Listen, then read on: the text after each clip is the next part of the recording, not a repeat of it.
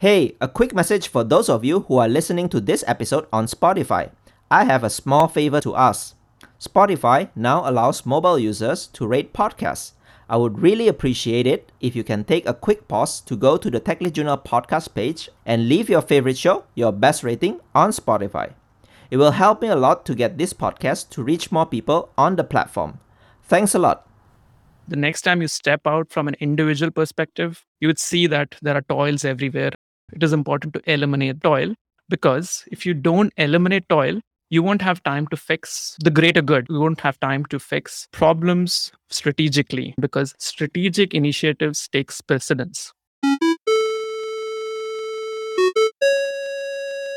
Hey everyone, my name is Henry Suryawirawan, and you're listening to the Techly Journal podcast, the show where I'll be bringing you the greatest technical leaders, practitioners, and thought leaders in the industry to discuss about their journey, ideas, and practices that we all can learn and apply to build a highly performing technical team and to make an impact in your personal work. So let's dive into our journal.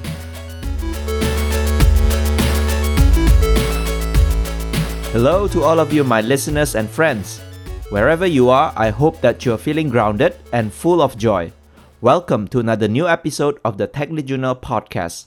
Thank you for spending your time with me today, listening to this episode. If you're new to Techly Journal, I invite you to subscribe and follow the show on your podcast app and join our growing social media communities on LinkedIn, Twitter, and Instagram. And if you have been regularly listening and enjoying this podcast and its contents, will you support the show by subscribing as a patron at techlyjournal.dev/patron and support my journey to continue producing great episodes every week. My guest for today's episode is Amrith Raj, a senior solutions architect at Dynatrace. He has authored a book on cloud capacity and has published multiple papers related to cloud, data centers, and IT infrastructure. One of the papers published in 2013 is called Moving to Cloud, when cloud computing was still too new to be adopted by companies. In this episode, Amrith walks us through the evolution and current state of IT operations, or IT Ops in short.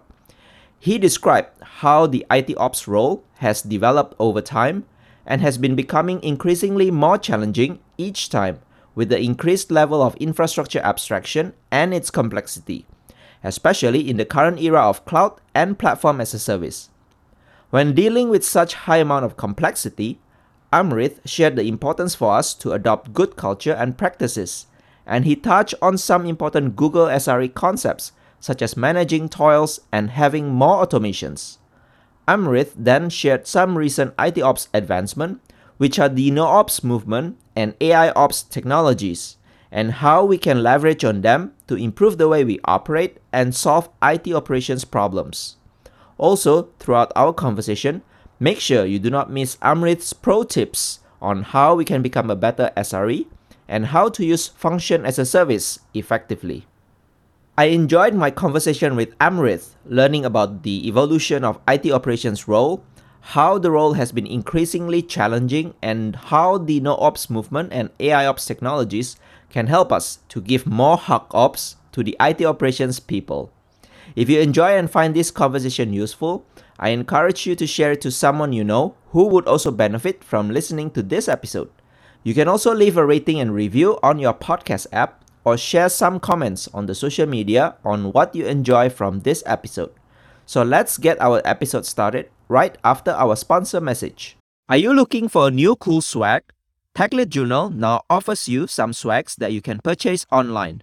These swags are printed on demand based on your preference and will be delivered safely to you all over the world where shipping is available. Check out all the cool swags available by visiting techlyjournal.dev/shop. And don't forget to brag yourself once you receive any of those swags. Hi everyone, welcome back to a new Techly Journal episode. Today, I have with me a guest named Amrith Raj. He's a senior solutions architect in Dynatrace. He's very experienced in IT operations, system administrators, cloud computing. And today, we are going to talk a lot about IT operations, how the history started, and the evolution of IT operations. I think we all know these days about DevOps, SRE practices. And these days, you might have heard concepts such as no ops, AI ops. So, what are all these? So, maybe Amrit today will give some insights to what are all these X ops, right? So, we get to know all these concepts and whether they are actually a myth or is it something that is possible to be done these days. We'll be covering that a lot today. So, Amrit, thank you so much for attending this recording and looking forward to have a good discussion with you today. Thank you for having me. So, Amrit, in the beginning, as usual, I ask my guests to share their journey, their career highlights, or any turning points that you want to share with the audience. Sure. First of all, I started as a tech support engineer. I used to support storage arrays. So, for people who don't know what storage arrays are, if there is a server, it needs access to storage. So, storage would come from a storage arrays, and there were large vendors who created these storage arrays and provided them in data centers. So, whenever there's a fault, I used to be notified and we used to dial in using modems, traditional modems that you can imagine that makes those nice noise and then try to troubleshoot what's wrong and fix it. So that was my first entry point. I moved on to storage administration, working on variety of storage related projects, transformation project, further into server and data center migration projects, data center transformation projects. And that's where I was very curious about cloud computing. It was sometime at 2011 or 7, 8 time when AWS was very popular. I was interested to know more about cloud. Me and my other members in the community, we were part of Cloud Use Cases Group. Cloud Use Cases Group published a paper on moving to cloud, which I contributed. Apart from that, there were other papers that I published which were related to cloud, data center operations. Then I moved on to managing cloud for CSE, Computer Science Corporation. And this was a time when CSE was in the Gartner quadrant of infrastructure as a service. I was managing the cloud capacity. It was hard because we had to work with understanding the demand, forecasting it, getting the disks and storage. So, managing that capacity planning of servers, compute, and storage was my job for close to 4.5 years. And then I moved to public cloud. I worked at DXC as the AWS lead architect. I helped customers move to cloud through their app modernization, cloud migration journey. Recently, I've joined Dynatrace, which is an all in one platform with automatic and intelligent observability. And it helps transform world's largest organizations, tame cloud complexity, and accelerate transformation. Thanks for sharing your journey. So, I have one interesting observation when you mentioned all these. So, cloud capacity. I think still many people believe that cloud is elastic and it's infinite, like everything is just there when you want it. And I understand I've worked in a cloud provider before, so I know cloud capacity is one of the hot topics as well. So you have limitations of data center. You can't just spin up everything as many as you want. Maybe a little bit of insights when you are doing this 4.5 years. Tell us more about managing cloud capacity. Yeah, sure. So CSC had a lot of data centers, and this is how I did. With a lot of data centers, they had resources, and these were proprietary hardware. Public cloud, they had more of an open standard to an extent, like Facebook has the open compute projects, and Amazon create their own infrastructure, Google creates their own infrastructure. Companies like CSC cannot do that. We have to depend on vendors like VCE, Vblog, Dell EMC to provide that. What we used to do is get those vBlogs, install it, and then we work on demand with my sales team. So the sales team would give me information about this is happening, we have this project coming up. What I have to do is compare the capacity that's there and see whether that meets and try to stay in line. The challenge was to juggle capacity, and we used to do that all the time. We used to move disks from data centers from one location to other based on demand. The term we used back then is called trusted cloud because it's more of a private and public cloud that customers can trust. We used to move hardwares here and there, buy, work through our vendor to get the hardware, go on a pay as you go model. So that was the way in which it was done. It was to an extent predictable, but it was difficult to manage because of economy. If I buy more and then customers don't use, that's a lot of hardware that's there. Whereas vendors like AWS, Google, and Azure, they know they can invest a lot in that hardware up front and still manage, but even they run out of capacity. I don't know if anybody have noticed, they run out of capacity as well. When I was provisioning, there were certain instances that says try again later. That does happen time to time. Whoever have seen this, they might have noticed these capacity issues in cloud. And especially for small data centers, cloud has presence in multiple countries and cities, but their data centers capacity are not the same. Thanks for sharing this. And especially the difference between public cloud, which adopted open standard, and trusted cloud or private cloud, which is probably a little bit more like managing data centers. You put in servers, resources as per demand, right? Not like elastically, like you just put everything until one day people come and ask for it. For that reason, what I've seen is if I go through the numbers, we had more resources and more data centers than AWS and Google had. The reason was it was small in number. The infrastructure was small in number. When companies like Google and Amazon, they go and build data centers, they go from scratch, from the real estate. As much as possible, they try to use their own infrastructure so that they absorb those costs and they go from there. That's the reason these companies are no longer in the cloud business. We realize that it's not our cup of tea anymore, Yeah, unfortunately. right. So yeah, I'm looking all these career journey that you have. I think you are pretty much experienced end to end, I would say, in terms of IT operations, system administrators. So you manage the resources in data centers. You are now moving to the cloud, and now it's in observability area. So maybe coming back to the topics that we want to talk about, IT operations. What's the significance of IT operations these days? I know this term and this role has existed for a long time. So in your view, what is IT ops these days? Has it transformed a lot? Is it significant part of the tech industry? What's your view on this? It is significant part of the tech industry. So think about how it has evolved. Through my journeys is a high level, but think about our journeys. We used to go to banks for transactions. I always feel banks are the oldest software consumers. Today, we order resources through food and taxi through apps, and we think that they know it the best. But the fact is, banks were the oldest consumer. So, whenever they use systems, they buy hardware and software. Once you get the hardware and software, the question is who is responsible for maintaining them? Who's going to build those? Who's going to maintain those systems? Once they deliver the software, could be in the form of ATM. ATM was probably the first hardware and software amalgamation that we all have been exposed to, where we could go there and withdraw cash. So somebody has to support it. So that systems has evolved. From there, it went to internet banking, mobile banking, and now we transact through the phone. The team that is responsible for maintaining them, in the simple terms, is IT operations. And IT operations have evolved to an extent because now technologies are much more easier to consume. You have cloud computing, you have platform as a service, you build those resources, and now you get that done. The challenge has been that it's all abstracted. It's heavily abstracted now. Before it was a LAMP stack, for example, and we know it's running on one server, we know it's there, and we try to just troubleshoot it. That's simple. Now, because of the shared responsibility model, your scope has changed. Your scope is now to the product that you support, to the administration of those products that you support.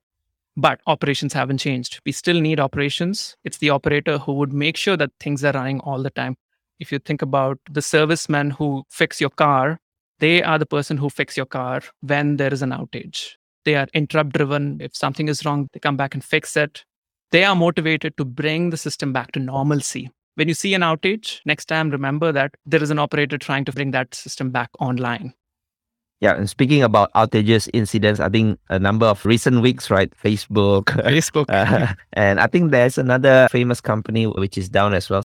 So those are interesting and those are large scale outages. Whoever were involved in that operations team, big hug ops to them, make sure that they don't lose the morale there, but it's the part of computers. Systems and software would fail. They are meant to be imperfect.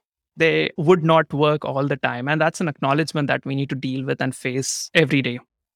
And speaking about just now when you mentioned traditionally IT operations support model probably is easier. You can see the server, how many of them, what software is running. But these days, especially with the prevalence of microservices, distributed architecture, a lot of technologies involved. In fact, for example, like number of database technologies, number of web servers, application servers, and maybe other components installed together. This seems to make it more complicated. How about in this angle? Like, how do you see the job of an IT operations becoming tougher and tougher? It is getting tougher and tougher because it's no longer the LAMP stack that I mentioned. If I need to operate an application, it could be hosted on Kubernetes. It could be hosted on your platform as a service like App Engine. It could be hosted on a physical server. You don't know where it is hosted. And then if you think about you have it running on a Kubernetes cluster, say for 3 nodes, and you have a lot of microservices running on top of that, and each of those nodes are beefy, you have large amount of RAM and storage, you cannot simply analyze the metrics from these 3 machines and find out what's going wrong. You need to know the complete transactions. Now, monitoring is one part of it. How are you going to measure all these? Are you going to just check the CPU and memory of these machines? Are you going to check the performance of the pods? How's the application performance? So the complexity has exploded. And this is where the topic that we're talking about, AI ops, plays significant role there to demystify and simplify these problems. They are there to address it, which we'll cover probably in the next section as we go through this talk. So speaking about abstraction, right? You mentioned about abstraction. These days, a lot of things getting more and more abstracted. So maybe last time you work on physical things. Now there's a VM. Now we talk about Kubernetes. And maybe cloud itself is another set of abstraction because you just talk based on API, maybe using CLI commands instead of going in directly SSH and do all these Unix operations. So in terms of abstractions, some people say it is actually making it easier. But also, I know sometimes it is also making it difficult because you have to learn all these new abstractions, the concepts, the ideas, and even the commands and all that. What do you think about the abstraction? Does it make it easier or more difficult? There are 2 sides to that. Cloud makes it simple to consume those resources, but it also makes it hard to manage it, monitor it. One way you're consuming it, it's very easy. 5 seconds, you can have a VM running. It's done.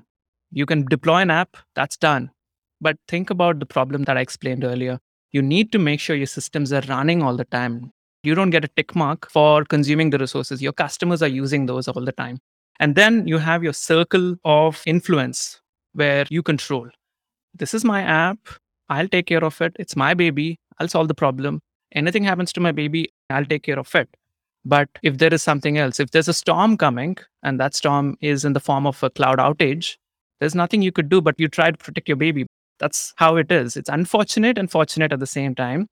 The speed, agility, deployment times are what you get from cloud, but you have to manage risks. To be frank, if we go through the numbers, cloud providers have been doing an excellent job. They're really good at what they do. Yes, they had outages, but I would still rather trust them than me trusting when building my own data center because I don't have time. And all the disadvantages of building my own data centers is valid. It's really valid. I've gone through that journey. I know how hard it is. I don't want to do that again. I want to serve my customers through the problems. I'm going to leave the infrastructure problem and everything else abstracted through the cloud providers. They are accountable. They have SLAs. They give me credits. Of course, I really don't want them to have bad outages, but I think I would rather live with managing cloud.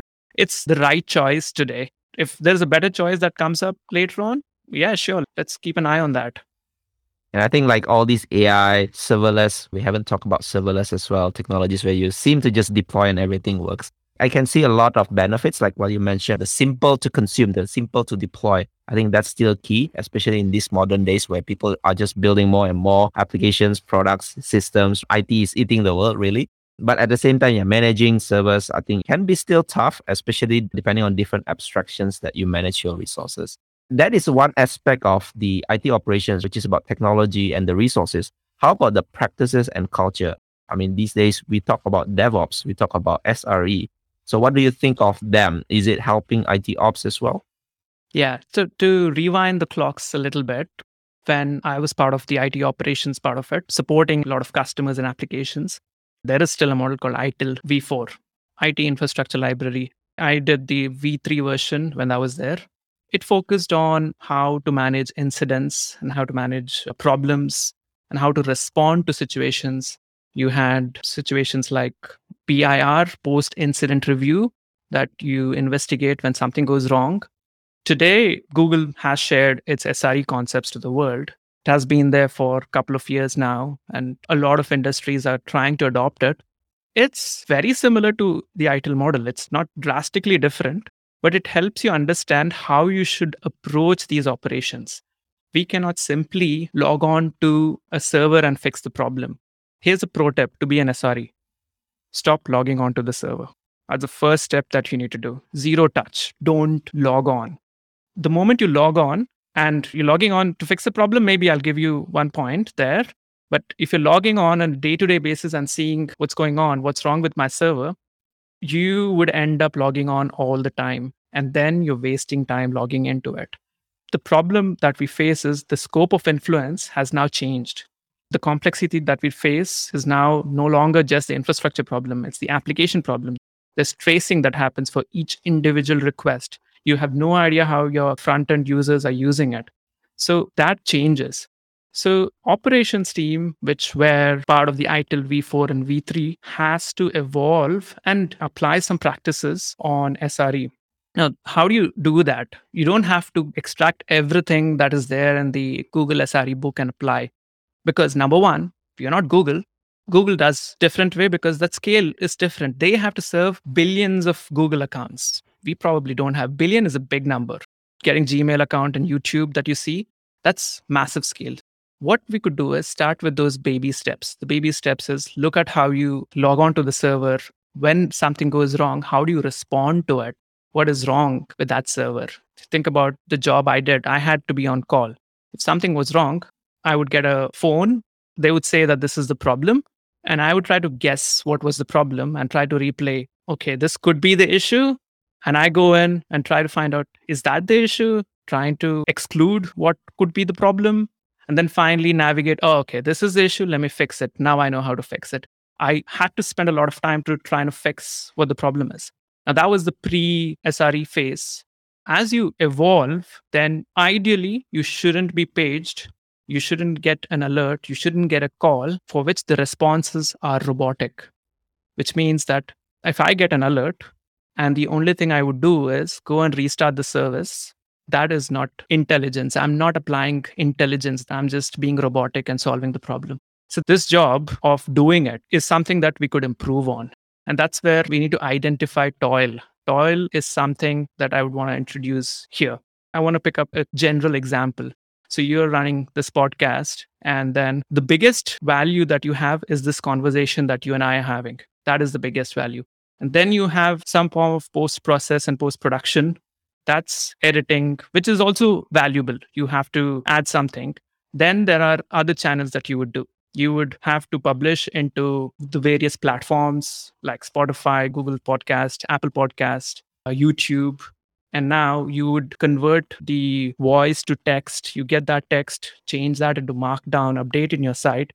These tasks that you do, which are repeatable, you're doing this for every time there's a podcast, which do not have value. I'm not saying that it doesn't have value. I'm saying the most valuable part is this conversation that you and I are having.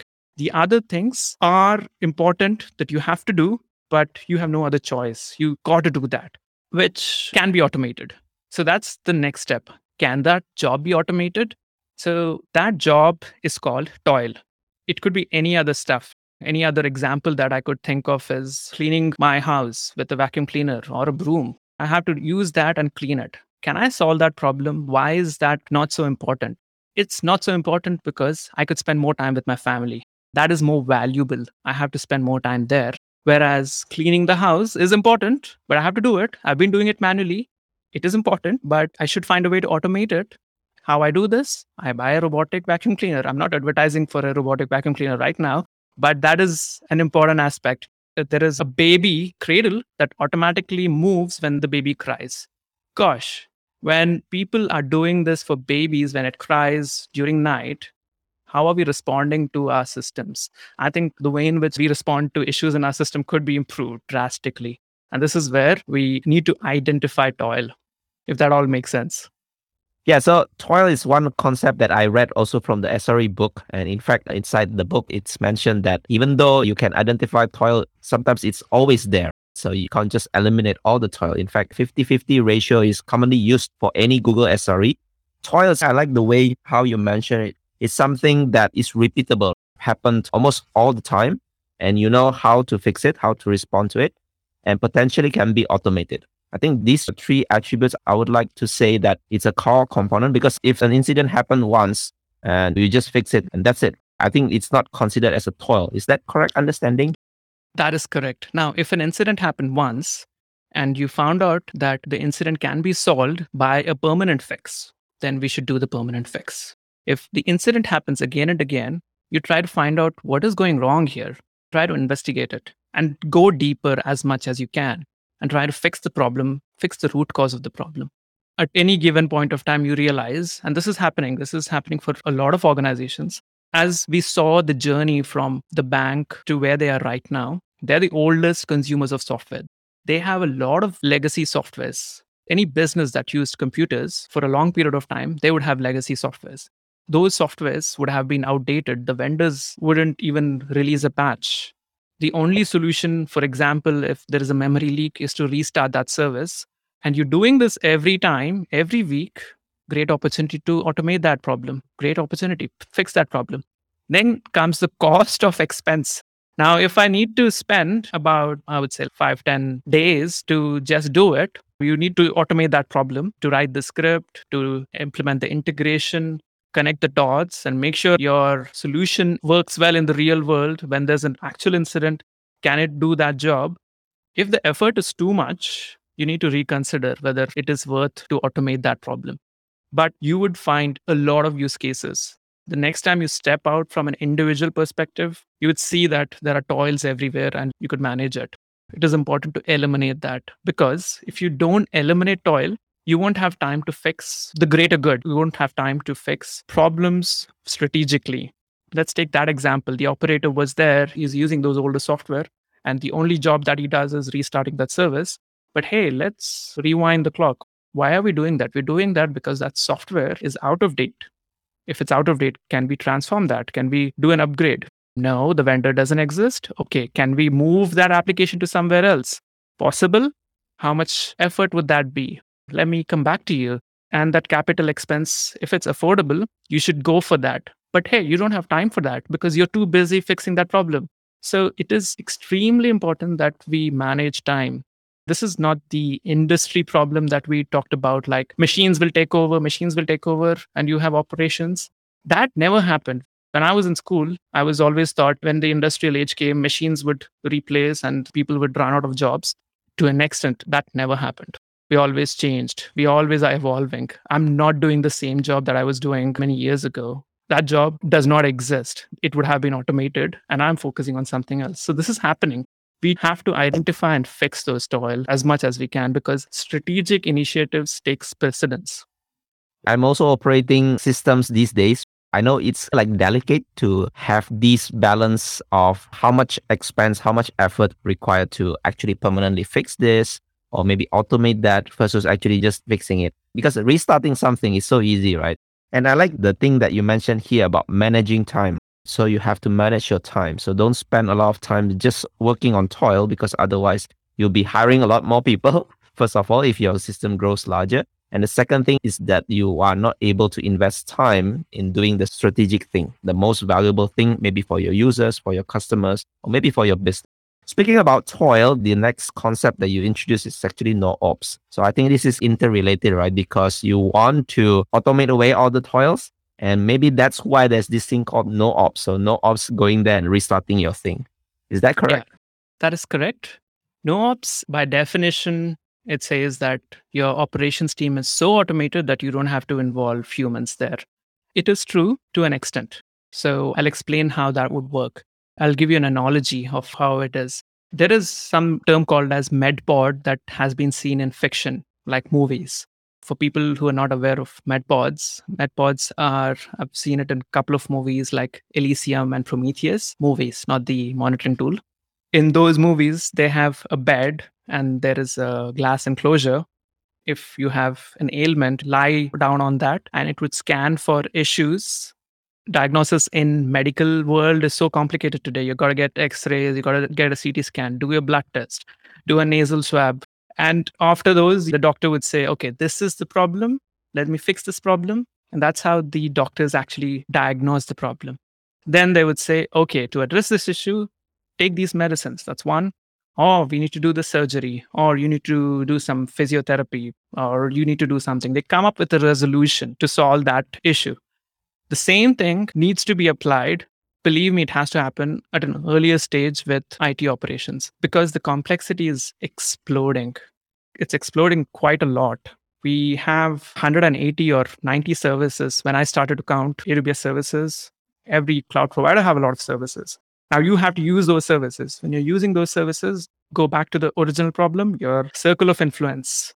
The circle of influence has changed. For EKS, you're doing something. For GKE, you're doing something. For ECS, you're doing another thing. For App Engine, it's much more less. So your circle of influence is now changing constantly. And now, what are you going to monitor? How are you going to monitor it? So the MedPods, what it actually would do after it diagnose is once it diagnosed the problem, it would immediately fix it. And then you can come out as if it's over. I wish that was there. It helps global medical problems. But we have from the world that you and I live in, where we have systems, we have data engines, we could use AI ops to address that problem.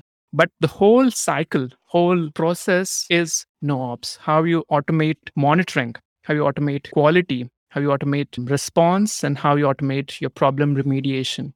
All those aspects have to be automated because now you can strategically look at bigger problems, transform the application, move that to a different service, and so on. Speaking about all these movies that you mentioned, science fiction, right? Is this no ops also a science fiction? Can it be ever achieved? The good news is it's not science fiction. I'll give you certain examples that we have actually implemented in a lot of customers' solutions. And it all varies. Each company, each industry, each team, each individual is different. We have to acknowledge that.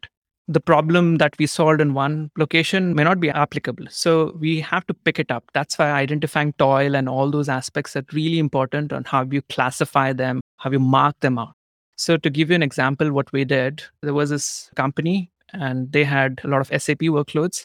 For specific reasons, this company was very cost conscious. They were very cost conscious. Anything on cloud, it has to go to rigorous approvals. With the benefits of cloud, you do have a bill shock at the same time because we generally like to spin up things so easily. So after certain iterations, they realized that we need to control the cost and they need to work out how to do that. At the same time, they had another issue where the disks were expanding and the size of the data inside those disks were exploding.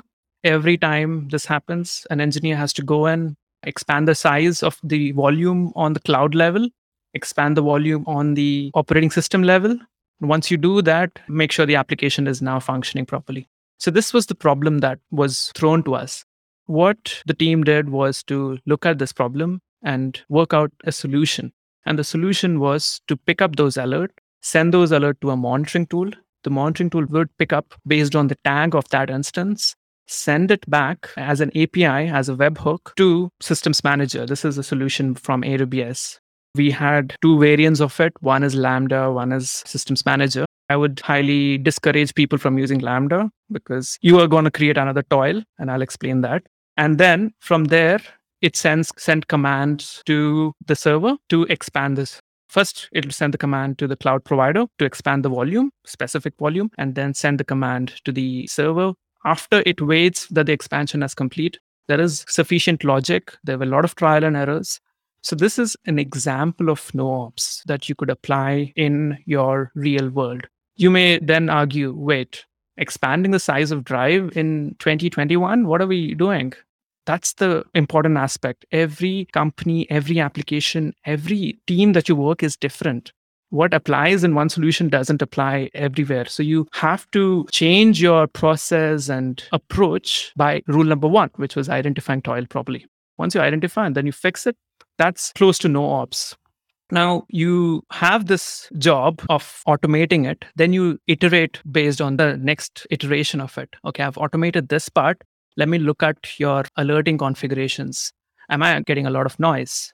Are all these alerts valid? And this is where we use AI ops. So AI ops are systems, and these are real systems. They work heavily by automating the monitoring part of it. Think about the Kubernetes cluster we like to talk about because of the layers of abstractions that it has. It's one of the things that I can imagine has a lot of abstraction layer from the cloud provider and us. So where you have various workloads and now you need to monitor the nodes, the pods, the containers.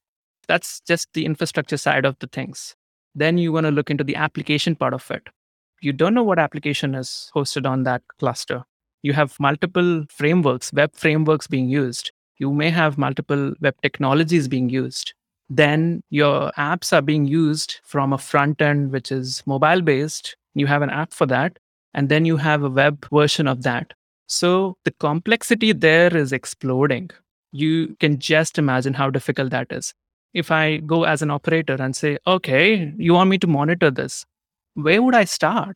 You have so many components and you want to monitor all these. Monitoring is not just about collecting data. You want to collect metrics, logs, and traces. Okay, I'll collect it. Then what am I going to do with that? That's the challenge that we have with monitoring. And this is where an AIOps platform would address this by having an agent or something that is deployed. It would understand the environment, understand the topology completely. It will understand the topology from the front end way back to the node level, understand the relationship. And then the next stage is it automatically baselines all these information. When should I let you know when there is a CPU increase? When should I let you know that there are more HTTP 500 errors? When it happens, what am I supposed to do? Am I going to send you an alert? Or do I need to tell you what went wrong? Can I tell you that the 500 errors are happening because you have a database connection issue? So you talk about the symptom as I'm getting 500 errors, and then you talk about the cause. The cause is the database is refusing connections. So this way, you can now just address the problem. You would find out why is the database refusing connections and then optimize it, change it. So this is the way in which an AIOps solution works. It's not an aspirational goal. This is happening in the industry. We have workloads that are doing it, providing root cause analysis, and gives you this in front of us. It says, this is how you do it. And then there is the next stage of it. The next stage is, okay, now I know this is the problem. You go on problem remediation phase where you remediate that problem by automatic solutions. You have self-healing applications. You'd say, this is the problem, address that problem. So that's how an AI ops system works in the real world in IT today. And these solutions are available. So I haven't personally used these AI ops platform or even solution. Sometimes some observability providers mention, yeah, we have AI and all that. I'm not sure how much sophisticated that AI. But from your explanation just now, it seems to help a lot in identifying not just the symptom, which is the problem that we see at the surface, but also the root cause. Because one of the challenge of IT operations these days, someone report a problem. Like you mentioned, we don't know where to start. We have so much data, or some may not, right? But when we have all the data available, we also do not know where to start. We have a lot of charts, we have a lot of logs. We have to go through the system and find it. So it seems like this AI ops is able to automate that part, looking at the symptoms and also correlate that with something that is failing as the root cause. Is that correct how it works? Yeah, that is correct. In my past years of experience, I've worked on a lot of monitoring solutions and I've worked on open source solutions. And my exposure to Dynatrace was this. What Dynatrace does is to collect the software, collect all the information about the dependencies. So first thing is to understand getting the data. So it starts with installing the agent. There's one agent that gets installed on the server, on the host level. The job of the agent is to scan everything, what it is talking to, what technology is it running. Then it looks at the topology mapping. Then it detects, okay, I am inside a Kubernetes cluster. Cool. How many pods are there? These many pods. How many containers are running? These many containers. Next level up, it detects that there is these Node.js application that's running. There is a React application that's running. Cool. That means it's a web application. Next stage, it detects from the front end that there is a user coming in. So the agent does the majority of the work, and this is automatic monitoring. The next stage is the agent would report to Dynatrace, and Dynatrace would just automatically baseline these issues. Baselining is extremely important. And a lot of companies have gone through. I don't know if you remember, last December, there was an outage in Google. the authentication system was down. When I looked at the root cause of it, the storage quota went to 0. So these are scenarios. Scenarios are something that we have to plan ahead and think about what would potentially go wrong. Once you define these baselines, you realize, okay, this is how it is. Now, at what point should I alert? It should understand when there is an anomaly. An anomaly is not exactly a single CPU spike. That doesn't make sense. It needs to know that a week before, there were a lot of users. Today is Monday, and every Monday at 9 o'clock, for some reason, and for good reasons, the CPU goes up. And this time, it has gone blown over the fence, and there is an issue. That is an anomaly. Anomaly is massive changes in your environment. And this is where Dynatrace picks that up and sends that information back to your front end that there is some anomaly. Now, the second stage is you have a lot of things that are happening at the same time. There is HTTP 500 errors. That's one event. Your database is having issues, another event. The CPU is spiking, another event. These all events, if they are there, they would tend to send us one different alarms to different teams. That is another problem. The noise has to be suppressed there and condensed into something that is much more meaningful. The meaningful alert would look like HTTP errors seen from front end. So many users were affected. The impact is so many users, plus these are the two applications that were affected. Then it goes to the next stage and try to find out what the problem is. Identifying what went wrong is like solving a mystery. You have to find out what went wrong there. Think about you are a security person in a large building and you're tracking a person coming through this building. It's a skyscraper, about 20 or maybe 100 floors. So he's coming through each and every point, and you're trying to find out where and all he went through your CCTV cameras. And that's your trace that you're doing with request tracing, also known as distributed tracing. You're finding out where is my request going. And then you find out that this person is going in this floor, and then he goes into this room. Then something happens. He spends so much time there and gives that information back. So that is solving that mystery. So this is the difference where you think about causation and correlation. The man went across all these rooms at a certain given point of time. Another example is why correlation is something that we shouldn't even think about it, is if I step out of my house and in the driveway, if I see that there is a big dent, a big pothole, and there is a big fat cat sitting in front of that, and that pothole did not exist last night, should I assume that the cat did that? That would be incorrect. So instead, I have to use my CCTV camera and see what went wrong that day. Was there a rock? Did I have a hailstorm? What happened? And you uncover those mysteries. This is where the topology information that Dynatrace picked up, it is able to find out that this happened first, the next event happened next, the following event happened later on. Now it is trying to correlate and find out the exact cause of it. So you provide the exact cause through causation and not just by correlation. There is a deep article about how Dynatrace does this job. This is how the AI ops should look like. I would say the maturity level of AI ops, this is one of the highest level of maturity, but that's not enough. In fact, because this is running systems, you need to even improve making sure that these bugs and all do not get into production in the first place. So that is how an AI ops solution looks like. It's actually available that we could all consume and use. Thanks for sharing all these analogies and try to explain it as much as you could. From the explanation itself, I can tell that there's a lot of complexities, especially if you're working in IT operations. You mentioned about hard ops, right? So we have to appreciate the job of the IT operations these days. Systems getting more and more complicated, a lot of abstractions as well. So sometimes when outages happen, it's not like the IT is not doing its job. It's just finding the root cause. First of all, it's difficult. So hopefully with the AIOps platform, and also I think it will also integrate nicely with the NoOps. So if you have the NoOps automation in place, the AIOps could even probably trigger this NoOps, or maybe you can build your application in a self-healing manner in which you can recover. So thanks for sharing that. Speaking about something just now about implementing in Lambda, if you still remember, why is it not something that people should do? Because I think some people tend to use function as a service to solve some of these automations. So maybe you can share the light there. Yes. So consuming Lambda is so easy, right? This is debatable. I might get into a controversy, but this is my view. whenever there is Lambda, it's like a duct tape solution.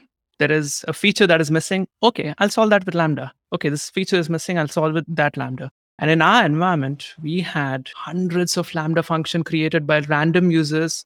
And everybody were like, I want this Lambda because I'm doing that and I'm doing this. What about your framework? Did you apply some framework? No, this is not applied. This is not part of a web framework. Okay, what is it part of? This is part of the automation that we talked about. Okay, how did you name it? I just used the naming convention. Okay, how many times has this been invoked? Let me just check and come back to you. Oh, in fact, it has never been invoked. The problem is that it's getting harder to manage functions. Now, the good thing about Lambda is it doesn't cost much. There is no cost associated with it.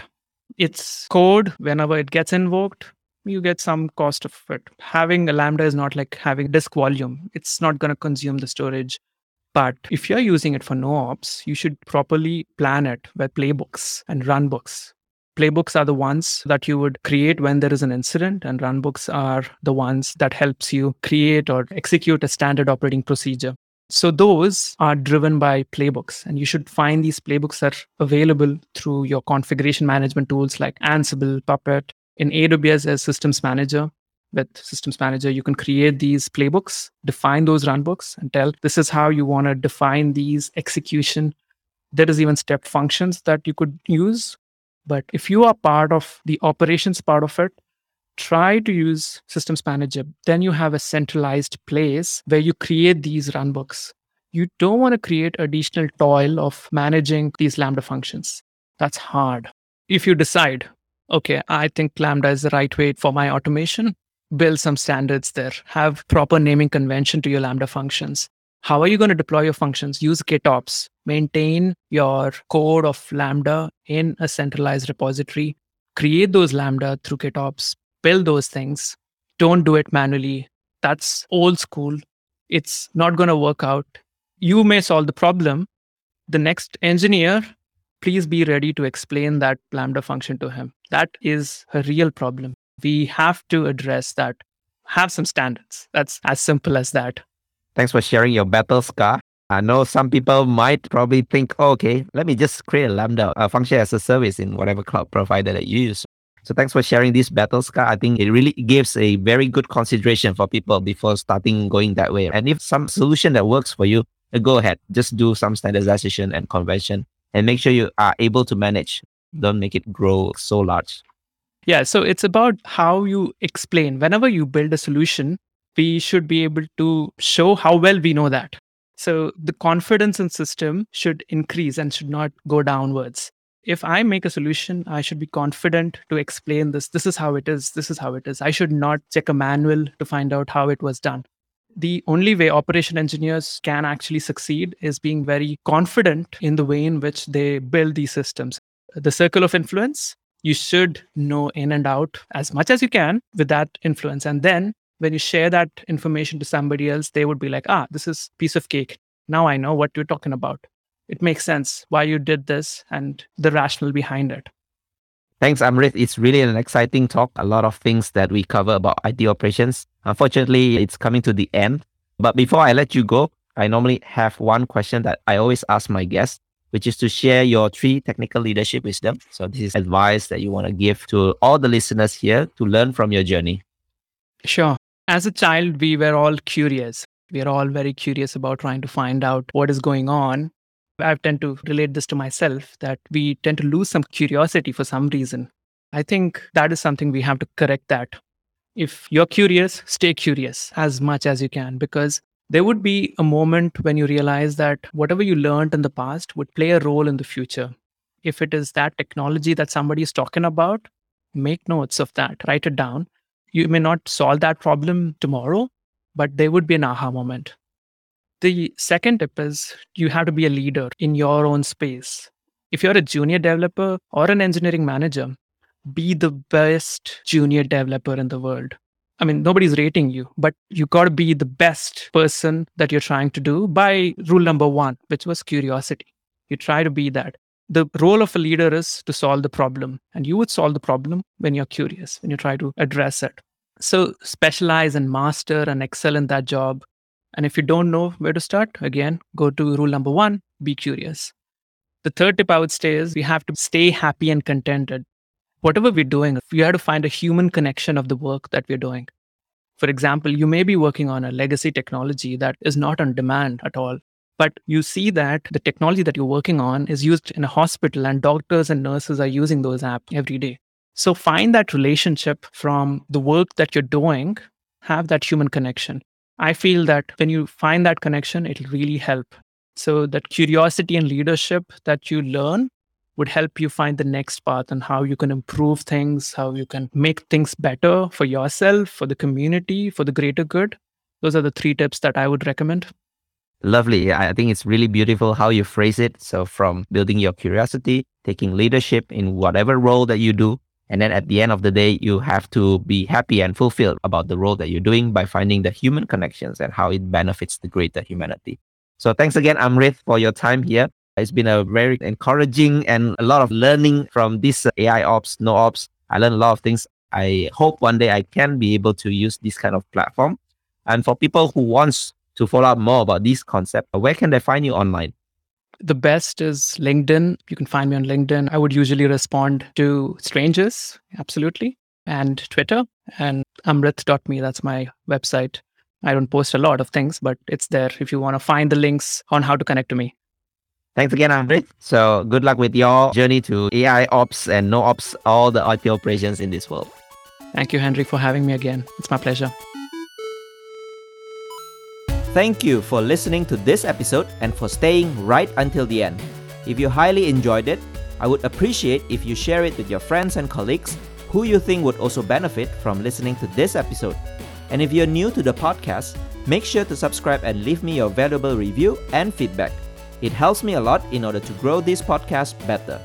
You can also find the full show notes of this conversation on the episode page at techleadjournal.dev website, including the full transcript, interesting quotes and links to the resources mentioned from the conversation. And lastly, make sure to subscribe to the show's mailing list on techleadjournal.dev to get notified for any future episodes. Stay tuned for the next Tech Lead Journal episode, and until then, goodbye.